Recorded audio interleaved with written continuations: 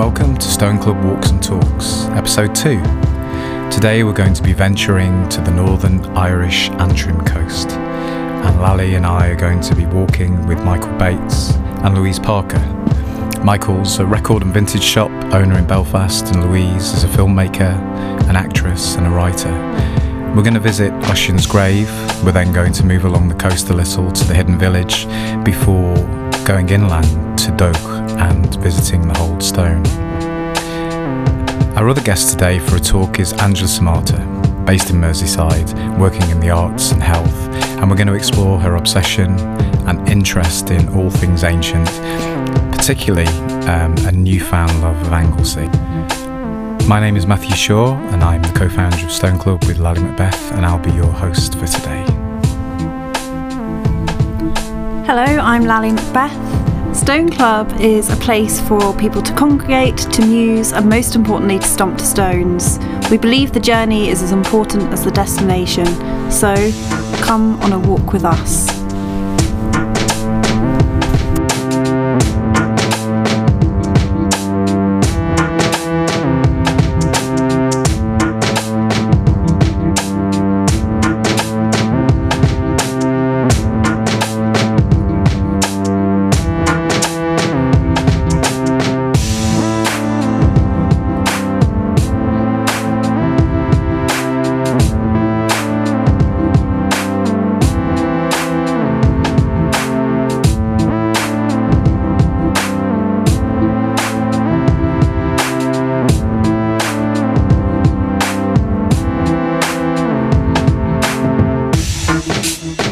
So let's begin at the bottom of the trackway on the walk up towards Ossians Grave.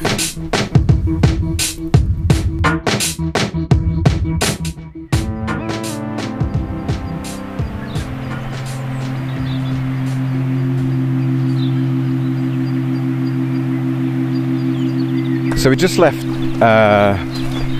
Cushendall. It's about a mile and a half, 2 miles away. We're walking up a track, and there's four of us here. There's Lally, Louise, and Michael, and we can see the mountain over to our side. It's a beautiful day after a week of rain. The air be crisp. Yeah, it is. It's crisp and nice, and yeah, we're just wandering up the lane to see Ossians Grave, and let's see how we get on as we progress up this pathway to the ancient site.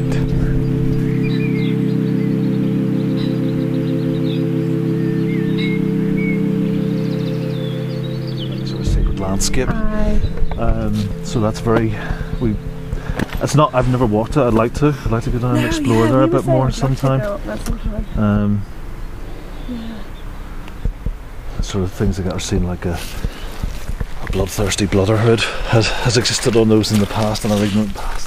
Yeah, it's a very prominent Silbury Hill-like mountain shape. Yeah. And it's amazing how it occurs everywhere you look. It sort of appears above buildings. Yeah.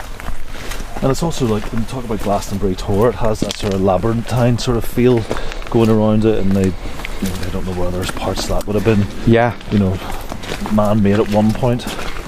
It's the great debate, isn't it? Or could it have been... Yeah, was it shaped, or is it completely natural? Or was it drills to get the early spuds in? Yeah. Is it a maze? Is it a maze, yeah. I love the way the fields are opening up as well, seeing all of the shapes of the different boundaries and things over there. Yeah, this is the one thing about here, you get a lot of drumlins, nice nooks and crannies. Yeah. And there's always you have to go too far to find a hidden gem. Yeah. And this is this is quite a steep climb as well, so Ossians Grave is on is it on the top of the hill? It's yeah. I guess it's a sort of hilltop feature. It's a hilltop feature, yeah. It's been 20 years since I've been there now, and to be honest with you, it's great though, 20 years on. 20 years to come back, especially after you've been exploring sites in Cornwall and everywhere else as well. Yeah, this is it. I mean, I've been exploring sites all my life. It's great, and it's just around here, there's like a mecca for sites. You can have one for every day of the week, and then you find there's always something, hidden Yeah, or something someone else tells you about. Like a local farmer will tell you about it. And what I always tend to do is get the old Ordnance Survey maps, because they would have listed all the ancient monuments. Yeah.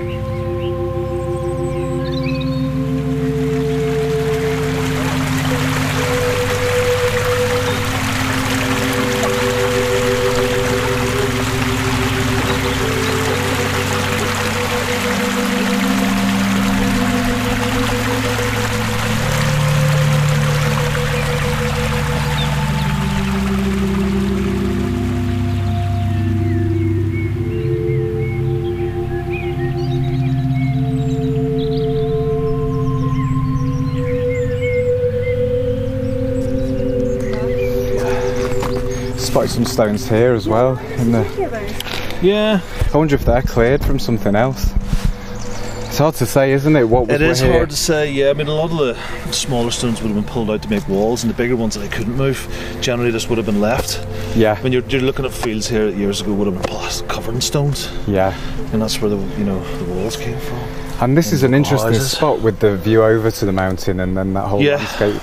And I love the way you can see through to the sea in different parts. And you can probably see why they chose it as a gravesite back then, because it is the landscape itself, has a bit of magic to it here, hasn't it? It has. And without the field boundaries and the trees, it would have been a really clear view, I guess. Well, I mean, I wonder back then, this would have been heavily forested, so would they have seen the view? That's what you have to ask yourself. There would have been clearance. Yeah. But then, they wouldn't be seeing what we're seeing now.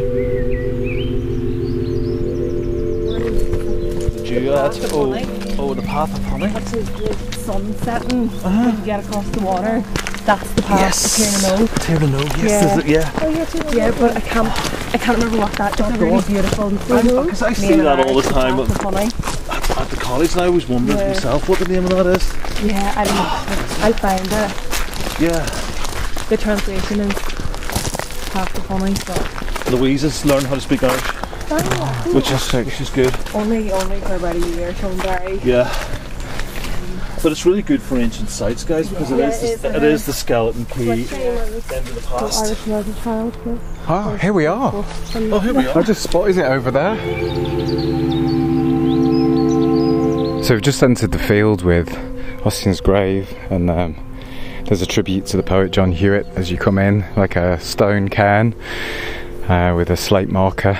And then in front of us now we've got Ossians Grave, sort of in the middle of the field, somewhat central, but also on the brow of a hill looking down towards the coast, and it's a beautiful sight.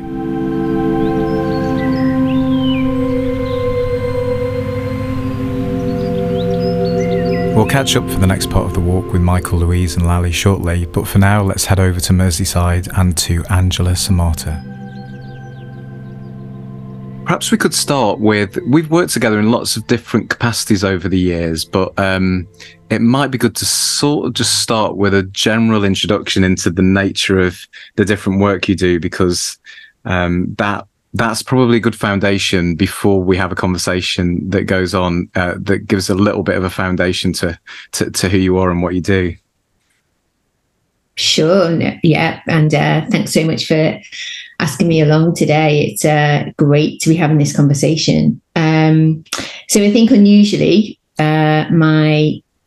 I kind of have a foot in kind of two spheres, really. I work in the art world, and I've done that for 20 years. I have curated exhibitions, obviously worked with you on different things, different arts projects. I'm also the chair of the Capital Advisory Board at Tate Liverpool, while Tate is closed for a little while, so I'm doing that. And I've worked with lots of different artists, and really, really interested in painting and sculpture. So I've done that for a couple of decades now, but I also work unusually in suicide prevention and mental health, and I've done that for the same amount of time, actually. And I think for me, I just love having having that duality, and I love it when projects sit across both of those spheres. So I love getting involved in mental health projects that are arts based and vice versa.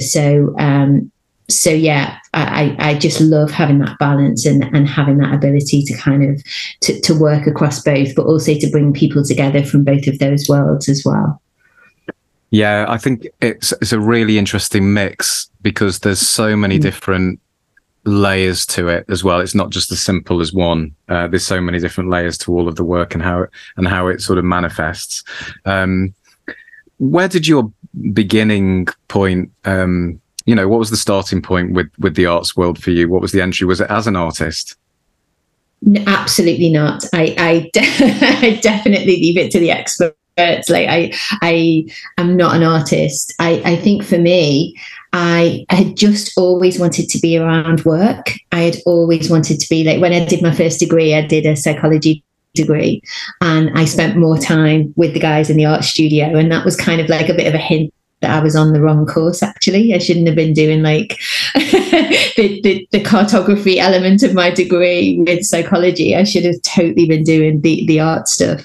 And so it just kind of went from there, really. And then when I decided that I really wanted to go for it and make a career in art history, curating, working with contemporary artists, I actually got my first job in the art world working in the shop and as a visitor assistant, because it just meant that I was in that world. I was in the gallery, I was on gallery, and it was in the days where you would get jobs advertised internally, so I knew I had to be on the inside of this in order to see those jobs, and thank goodness it's not happening anymore.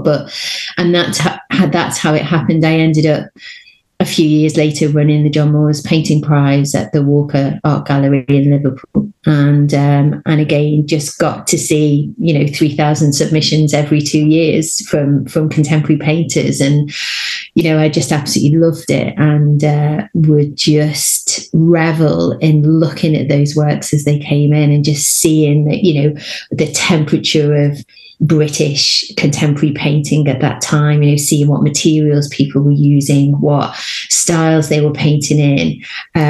And it was great to just see that thematic kind of analysis of what was going on with lots of different artists across the UK. So yeah, really, really loved it. So it started in one place, but really quite quickly progressed to another place. Yeah, like all good things, I suppose. You might think you know what you're doing, but it's more about the journey. So you have to follow it. Absolutely. Yeah, absolutely. So I was thinking then about what you were saying in relation to community, and I know that your interest in art is very broad in respect to who is an artist, and I've always found that one of the most interesting aspects of your work. And one of the things we were very keen to make really clear at the beginning of Stone Club is that Stone Club is for everyone, and it doesn't require a degree in archaeology or geology or any ology. In fact, all of those things are fantastic, and we really welcome the archaeologists and geologists and specialists we have as part of the community, because they add something amazing in that people like myself wouldn't know without it. But equally important are poets or young people that don't have a specialism, or they might even say, I don't know what I want to do when I grow up. I've always been one of them. I still might be. And so, there's space for everybody to contribute without fear of feeling inadequate or wrong. And I love I think the first conversation we ever had, or one of them, was really around your approach to who is an artist and the difference, I suppose, between qualification and being a practicing artist. It'd be interesting to hear some more of your views on that, after everything you've done, because I just think it's really refreshing.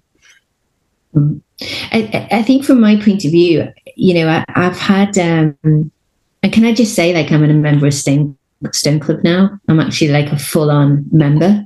I've joined, I've got my badge, I love it. I work with pride kind of a couple of weeks ago when I went to my first Stone Club event. So I'm totally in there now with you guys. Like, I totally love it, all of it. And for me, I've always been really interested in artists who have experienced mental health challenges and physical health challenges, and challenges that might have mean that they didn't go to art school, for instance. So I'm really interested in people who are creating work. They wouldn't necessarily even think about themselves as artists, and yet sometimes we come across bodies of work that are so astounding and honest, and yet the individual may never think of the work as artwork because they don't think of themselves as artists. And for me, that's some of the most interesting work that I've ever seen. And I've travelled to America and Japan and Switzerland to seek that work out, to actually see what is this work that's being produced, these beautiful, sometimes honest, really impactful works that are created by people who would never call themselves artists. And I think that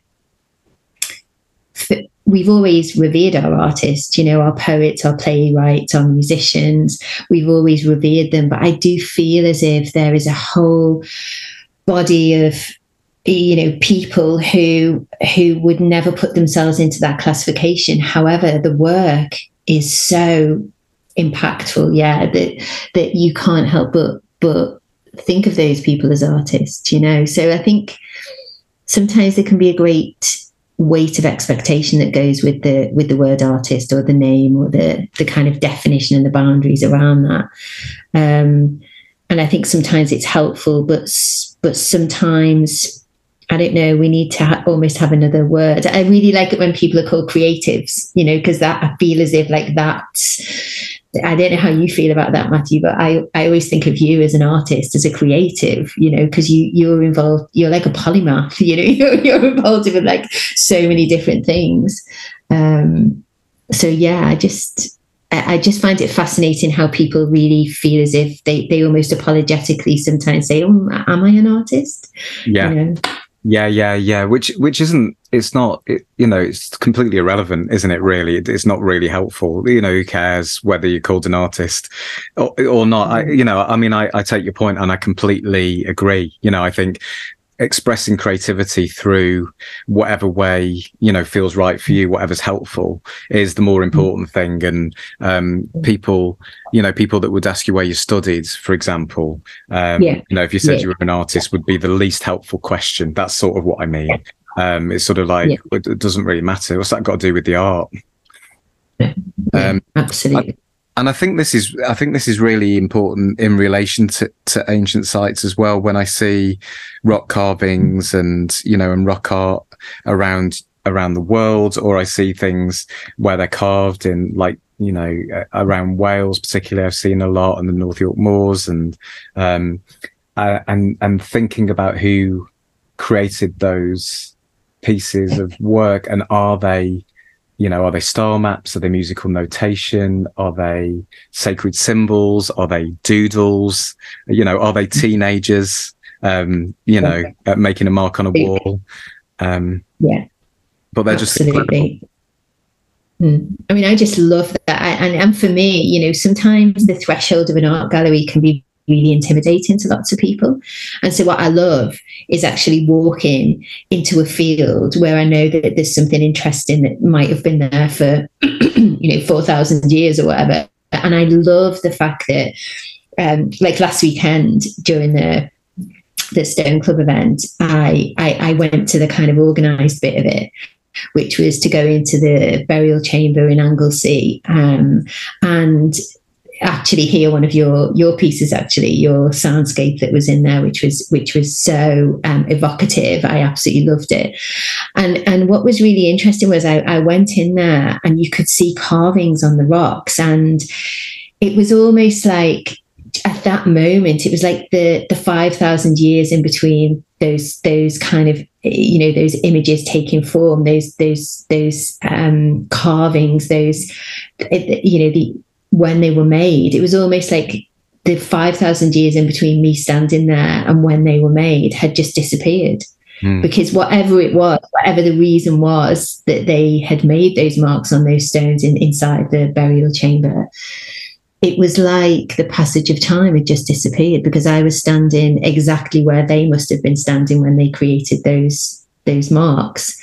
And there was just something magical about that. And I think every time I see that on a standing stone, or on a stone that's in the middle of a field, or wherever it is, there's just something that the time in between me and the person who made the mark has just disappeared. And there's just something knowing that your feet are on the same ground as theirs were. It's like, just, I don't know how else that happens. Like you time travel to each other. It's kind of it's just remarkable, and something that I love, absolutely love, that there's no barrier between you and them except the time that has just shrunk. It's just wonderful, absolutely wonderful.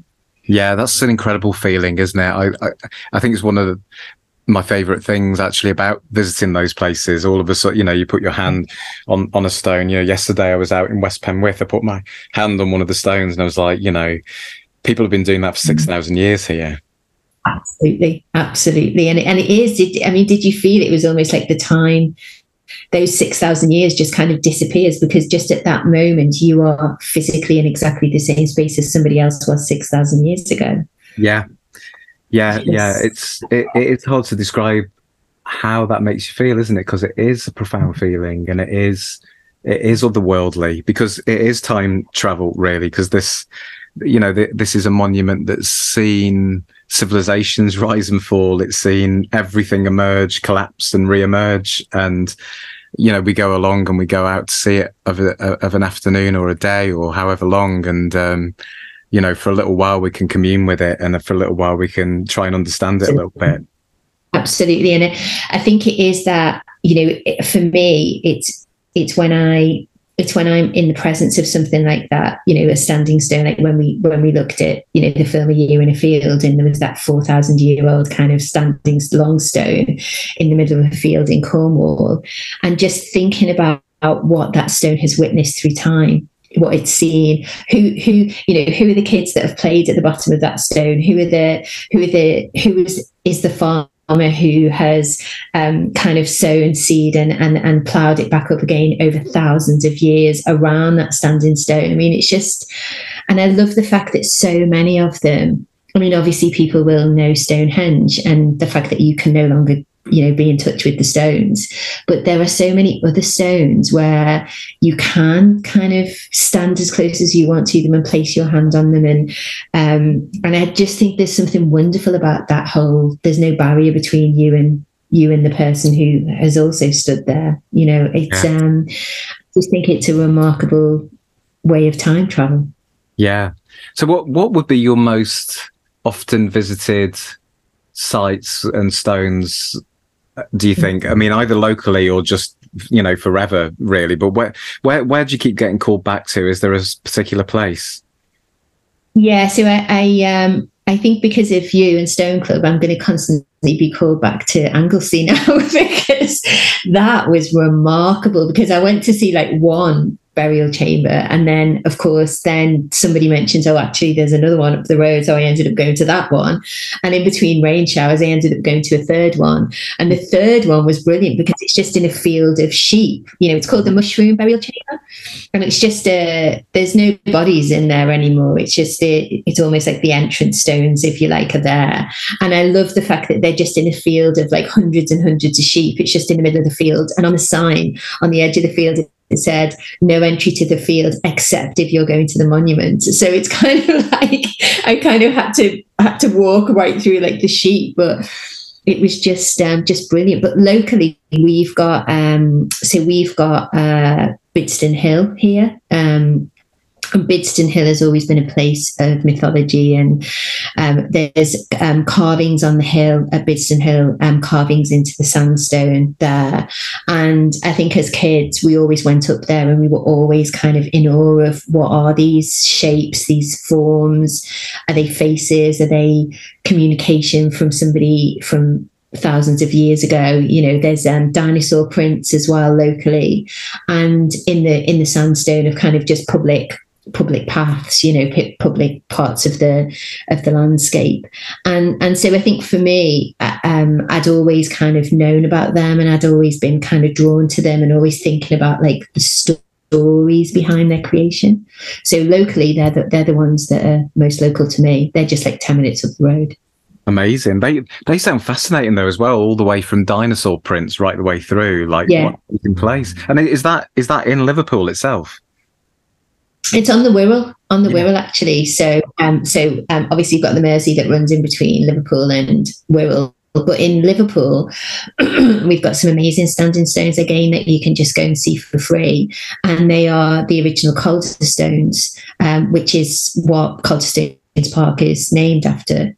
But they are just there, and you can just go and see them. And they are, I don't know what their history is, but I presume they've been there for thousands of years, and have witnessed all of those changes, like all of the changes that Liverpool's been through, all of those all of everything to the recent like industrial age. Like they've witnessed it all. And it's something about just silently witnessing all of that I think is just so mystical and magical. And I think even if you don't really understand why it's interesting, or I don't know anything about archaeology. I know about old paintings. I don't know about anything else, but I don't know. There's just something about being in nature and just being outdoors, and just not having anybody who can tell you the right thing or the wrong thing to think about that, because it's just there, kind of waiting to be discovered, really. Yeah, I think urban stones really fascinate me. The fact that they might have been moved, or they might have been replaced or positioned at times when they're in cities. I'm thinking of London stone as well, and things that have these histories and are written about in like for hundreds of years and been around for thousands or tens of thousands. And there's something amazing about seeing prehistoric stones in urban settings, but there is something about the quest and the journey for getting out of the city as well, isn't there? And getting out of more built up areas. And like you just said about, getting into nature. And I know that was one of the things we were really keen to encourage. Stone Club started after that period where we had an enforced, stay at home period of time. So, and then there were varying degrees of how comfortable people were with being in public spaces again. But outdoor spaces were definitely preferable for everybody, I think, across the board than, more confined indoor spaces. And just some of those sort of like, I don't know, added sort of benefits that come with it that you might not be considering. I'm just thinking about myself. I'll sit here with the Modern Antiquarian or an Ordnance Survey map, or Googling the name of a site, and I'll just be thinking, how do I get from here to there? Like, if I'm driving, where to a park? If I'm on public transport, where can I get a bus? And then how do I get there without getting really lost or really annoying a farmer by, ending up in the middle of a field that I shouldn't be in? But I just think there's something like gorgeous about that, though, because like in all the places that I've visited or happened upon by accident, or just been curious about, like, why is there a massive stone in the middle of that field over there? Like, is it an ancient stone, or is it from like a 1950s housing estate that used to, it's like, so, I don't know. I can't tell the difference between, I would totally believe if somebody said, no, it's been here for a million years. I would be like, oh, okay, then, I would totally be in it. But I think there's something gorgeous about that idea of farmers actually being like really almost honouring the stones that they have on their land. Yeah, definitely. Allowing to have access to them. So like if you were going on their land for any other reason, they'd be like, not very happy about it. But there's almost something about the collective ownership of these stones that are just there, that I just think is amazing. And I think for me, being out there, just putting your wellies on, is kind of really reminds me of, or just kind of just like recharges my kind of like nature connectedness, if you like. I don't even know if that's a word, but it's almost that connection to our past, to nature, being outdoors, being in the sunshine or the rain, whatever, and kind of just piquing my curiosity to kind of want to find a little bit more out about why that stone is there. And again, I think that's what's brilliant about Stone Club, because if I wasn't a member of Stone Club and if I didn't know you, I wouldn't have seen the post on Instagram about you opening a burial chamber that's normally closed, and actually giving people like free access to a site that actually used to belong to the people, still belongs to the people, but for its own, because there are the carvings into the standing stones within the chamber, and also those beautiful, like swirling round carvings that have been made in stone. Like I wouldn't have known to go there. So I think there's something lovely about belonging to a bit of a club, and kind of collectively like meeting other people, because I met other people there that I'd never met before, or that I thought I'd never met before. It turns out they'd met me before. There's just something gorgeous about just all of us being lost at the same time, kind of just collectively being drawn to these places of just beauty and just that time travel. Yeah, and it is an amazing coast, isn't it, where that particular site is? You know, you sort of go along there and just go, wow, you know, I might never have really stopped or taken notice of this place before when you look out to sea, you know. Well, what's really weird is I've actually been to that. So the burial mound is on a hill, and then the beach that is actually just below the burial mound. I've been to that beach like several times, and I never realised there was a burial mound there. And I think it was because I met other people, and then we ended up sitting on the beach drinking coffee for an hour and just having the most amazing conversation. And again, but it was because we'd been drawn to the same kind of Stone Club event and the same kind of idea of being allowed into this kind of sacred space, you know. But I just love it. I absolutely love it. I think it's such a great idea. How many members have you got now? Must be thousands. I think it's just short of 3,000 today. Incredible. I mean, that's incredible. And when you speak to people about why they join, what's the overarching like reason why people join? Is it because they're curious like I am, or is it because they want to be part of to get out there and find out more, or what's their reason for joining? Well, I think the most common is probably that people really love stones and these sites, you know, or sometimes there's one particular place that's important, either from childhood or you know, or something like that. Sometimes it's because they've just, you know, moved somewhere, or they've, you know, met someone, or they've gone somewhere and that place has taken on this added meaning. But I think, well, actually, one of the things I love the most about it, having set it up, is we've got a bit on the website that's called Your Stones, and there's a page on there called Archive as well. And they're almost the same thing, but Your Stones is when people will go and they'll visit a site like you did last weekend, and then Stone Club members send us in their photos and a sort of diary entry or field notes of their day and who they met and what they did. And the amount I'm learning from people, and the amount of sites I'd never heard of before at all, you know, because they're lesser known, that's amazing. And the archive one I really love, because people started sending us photographs of themselves, say 30 or 40 years ago as a child, at a site, and then a photo of them in the same place now. And that's dissolving time, because the stones look almost exactly the same. The landscape might have changed a bit, you know, like the telegraph pole's a bit different. But effectively what you're doing is you're traveling back 30 years, standing in a place. Maybe you're not with the people you were with anymore. Maybe they're not here. But for that moment in time, you're connected back through time with them, because you had that moment, you shared that moment together. And I found that really exciting, sort of like spine tingling kind of idea. Absolutely. And I love the fact that people are connecting in that way, because I think for me, I did something recently where somebody asked me about why I'm particularly drawn back to why I'm drawn back to particular paintings, and I talked about art as an anchor, So almost like when your life is in kind of really choppy waters, what is it that you gravitate back to that kind of grounds you again, that kind of tells you, actually, we've been here before, we've done this before, we can get through this bit. And then you'll go back and that object, that painting, that stone will still be there next time as well. And I talked about artworks being our anchors in those really, really tumultuous and difficult waters, and how we are drawn back to find them and drawn back to kind of that connectedness. And I feel like lots of people have got that with their stones, because it feels as if they are places and times that, if everything else changes in your life, if the whole world changes, you can still go back to that field, or you can still go back to that place, and you will still find that stone just really quietly, just waiting there.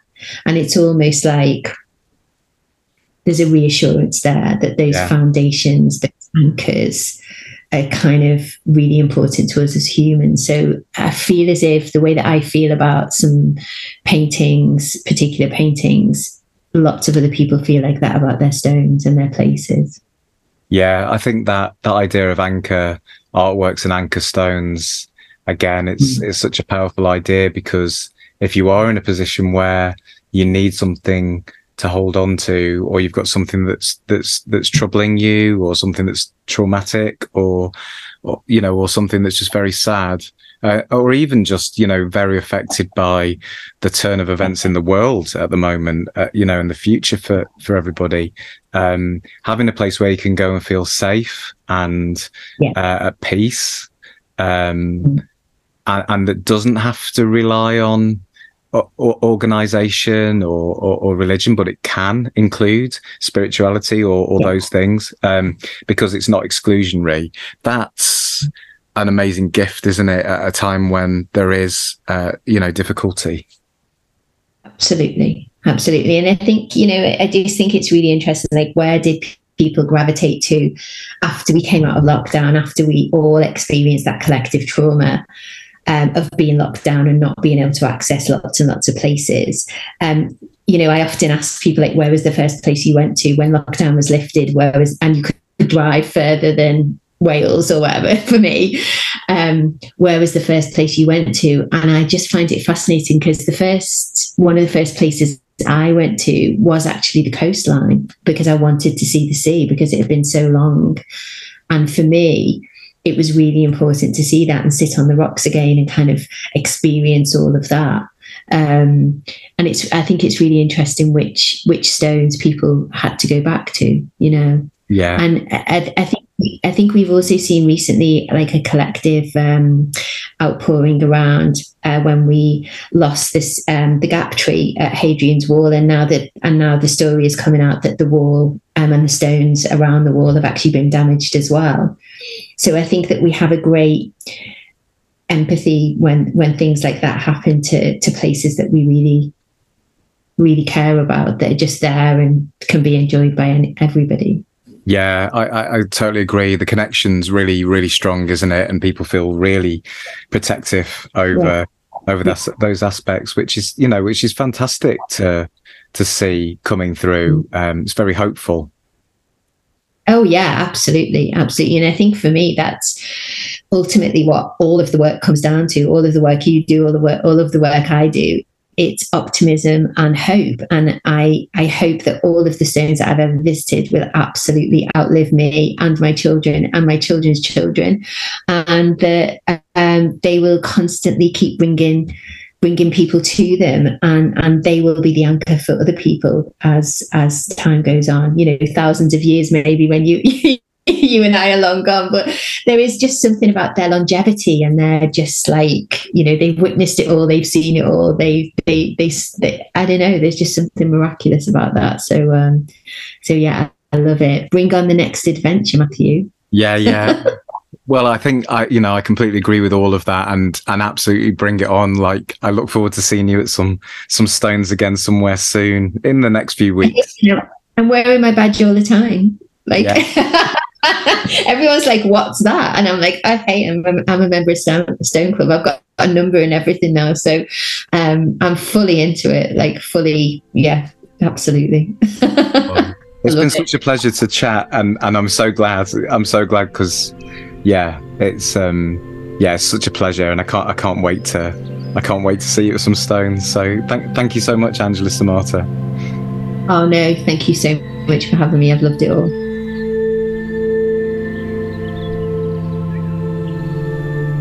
So back we go to Michael, Louise and Lally, and we'll continue on our walk.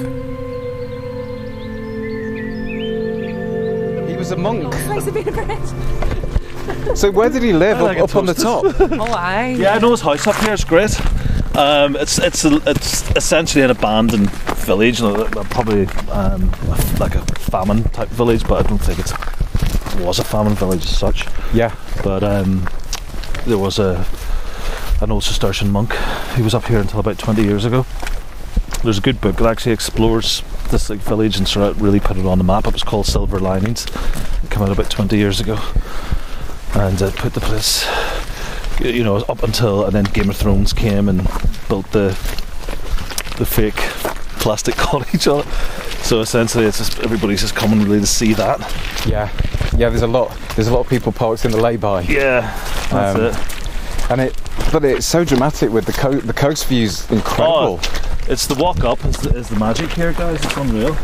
And is this? Are we looking across to an island here? That's Rathlin, isn't it? Is it? Yeah, that's Rathlin Island.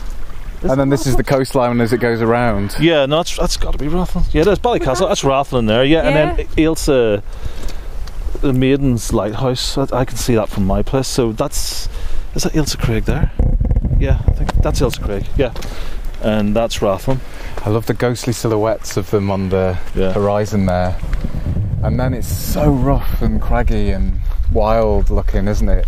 Yeah, it's a powerful place. Do you remember the first time you came here? Did you come here before? Before it... No, I was relatively late comer to this place, to be honest with you. I suppose though, like you say, it wasn't really on the map for people coming and I'd heard about it. I mean, it was only really whenever Game of Thrones used it as a location. Yeah. That it was easy to find because there was always cars parked outside. Yeah. So you were able to go, what's those cars parked there? They'd see a path. That's the hidden village. So yeah, not so hidden now. So yeah, you would drive down that road and you would never think there was a village up here up that path. You know what it's going to do? Yeah. It's interesting how all these sites are on the tops of hills as well so far, isn't it? Yeah. Well, I'm sure there was probably anything up to 100 people living here at one time. And was it a very old village? Was it an ancient village that went back a very long time? Yeah, it probably goes back 300-400 years. Yeah. Looking at the structure of what's left. Yeah. It's definitely 300 anyway. Maybe 400 years old. Could be older. So, as I say, there's other. I don't think there was ever a church associated with the place. Yeah. So, but there would have been a church here nearby that they would have walked to. Yes. Somewhere, or the nearest. And it doesn't look like farming land though, particularly, does it? I wonder if it was sheep. Yeah, grazing, livestock. It's all sheep territory around here. Usually when you go over this brow of the hill, you'll see a few of our horned friends. Yeah. Knocking about. So it's good.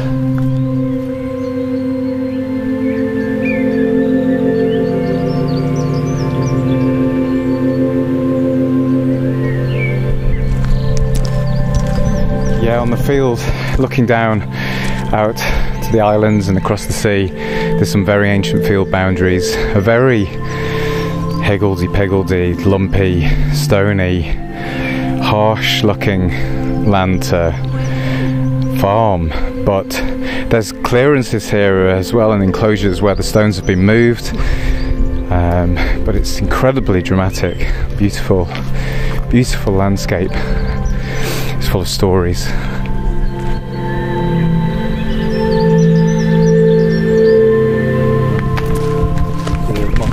Lived in that house, the one with the roof which is still intact. Oh yeah, on the left there. On the left there, yeah. I see all the grazing now. We're definitely in grazing territory. Grazing territory. Now, originally these all would have had thatches on them, and then, you know, banger blues and stuff been added on. But I don't know whether when Game of Thrones came here and they used this site, they tarred up a few of the buildings around. Oh, maybe, yeah. You know, to save on CGI costs. Yeah. Yeah. Oh, look at that. We can peer inside. Louise coming out the park? No, She's getting her bought dinner. her back late last night, so you didn't get it. It's a good storage shed now, isn't it, that one? It is. Some of the fireplaces are really good in these guys as well. They're still there, and so, you know, see the bricks on the outside. Incredible the way those trees have taken root inside as well, Yeah. isn't it? And a really long time ago as well. Growing within the house. Yeah. Nature's reclaiming. Yeah, just completely reclaims, yeah. Yeah. But look how thick the stone walls are, you know, they're last centuries more. Yeah. Oh, and there's a waterfall.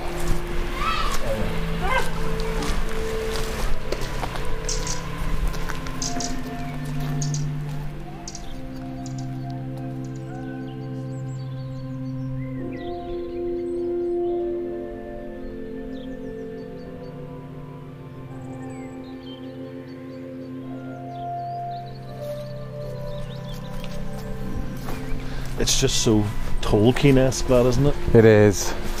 I suppose they've gone for a reconstruction, something like a reconstruction. Yeah. But this stone is incredible, right by it there. Sort of like this little part here, because there's a gate. And Yeah. This feels like a very ancient holloway, doesn't it? Yeah. Down here. very much so. Or a drover's path.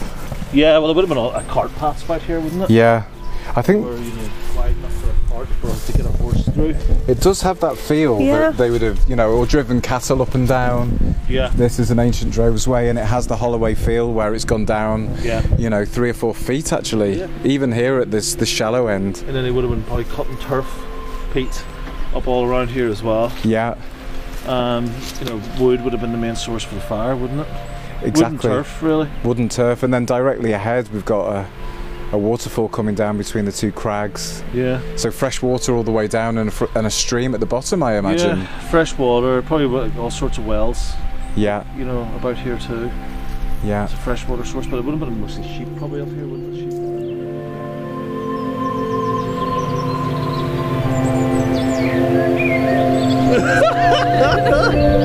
Bloody hell. Stone Club is Got a hardcore. beautiful sunset, pink sky. Oh yeah. We're in Doagh. Yeah, Doagh, as the locals pronounce it, I think. Or in Belfast, it's Doagh. Doagh. But what a great dramatic setting for a standing stone as well. You know, it's like, you know, it's got its own rock face and everything. Yeah. It's wonderful. Like a cairn in its own right here. Yeah. The most incredible sunset going on. What a fantastic bit of driftwood, guys. That's like a poor. Yeah. Oh my god, yeah. But you could almost mount that on a beam. That's lovely. You could probably It's put it in the mountable, van. that. Even I would go to my pub from Holestone. Like, that's a lovely bit of ancient wood. Yeah. that. Yeah, I think that might be a gift. Actually. Gift from the land and stone club. Yeah, this is an incredible. It's almost like a natural altar in its own right. This. So yeah, that's exactly the word. Of course, the natural altar. Yeah. You know, there's no way that's man-made in any No. form. But, No. you know, the fact that they've gone to all the effort of, you know, putting stone and a whole stone on it.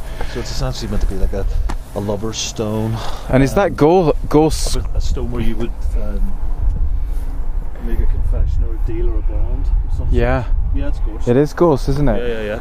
Did you bring your thorn proofs with you? Yeah. Good man. What's the other word locally for gorse? There is another name, isn't there? I keep reading. Is it bushes? whin? Yeah. Yeah, whin. Because they were putting it on the fire in Johnny Joe's in Cushendall the other day, and it gave off a lot of heat, but it burns very quickly. Whin, gorse, firs. Yeah. Yeah. I like it has 3 names. Yeah. Hey, It's flowering as well. does, doesn't it? Ah, yeah, that must be the last of it. Yeah, the last of the windflowers. Yeah. We would do a full circle of the site and then walk in to do the comfort.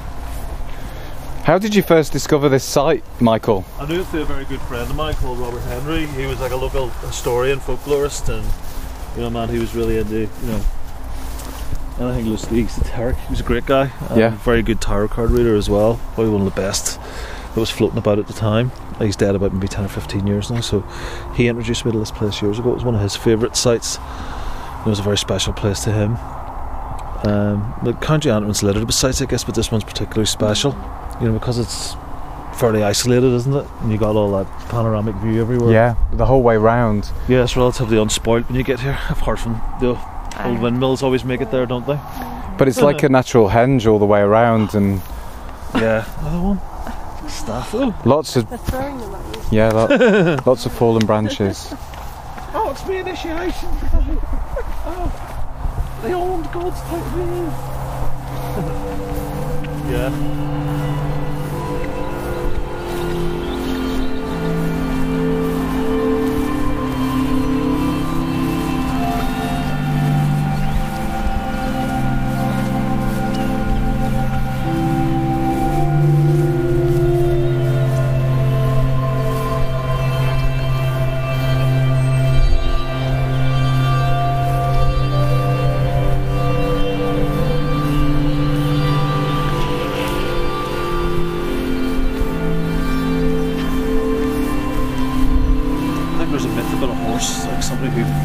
Broke an oath or something, and he was condemned to be a black horse or something. Oh yeah. Connected to this site. Yeah. I think he was condemned to roam around as a black horse. Not a bad life, really. No. Yeah.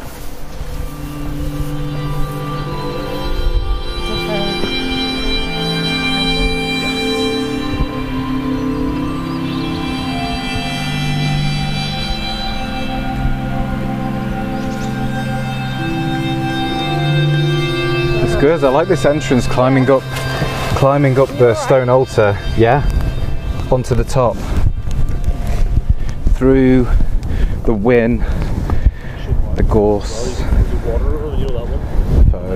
Oh my gosh! Here's the Holestone. Yeah. Wow, this is incredible. It's a great sight, isn't it?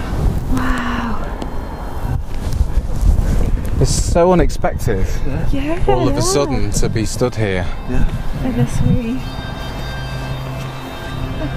You can't believe it is here. You never know that this is here. It's very Highlander, isn't it? What do you call it? Outlander or something?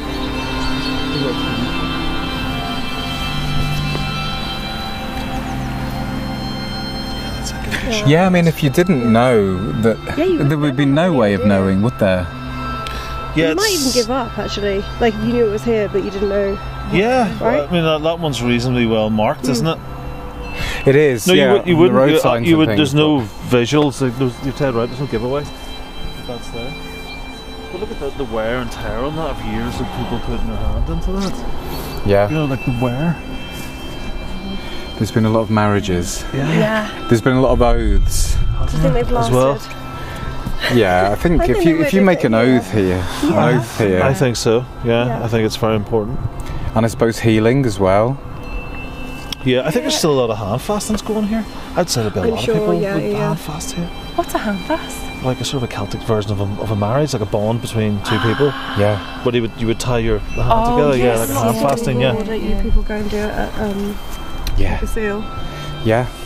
It's actually worn smooth in the whole from the amount of hands that have passed through here over the years. Over the years and the amount of. Oh, I love that. Oh, yeah. Yeah. It's wonderful, isn't it? It's really beautiful. It's amazing. Yeah, it's really beautiful, isn't it? It's probably more.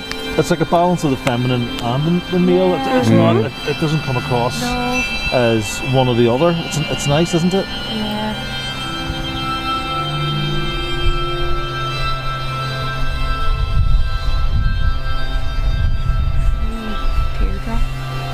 It'd be a nice place to sort of sleep on a summer's evening, wouldn't it? Yeah.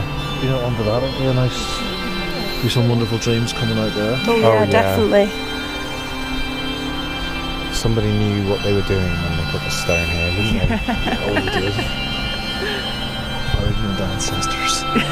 Yeah. Bloody animal skins. It's all they could afford. At the butcher shop. At the flashes. Yeah. You got the damn skins left, mate. The old shop, I don't like one for the festival.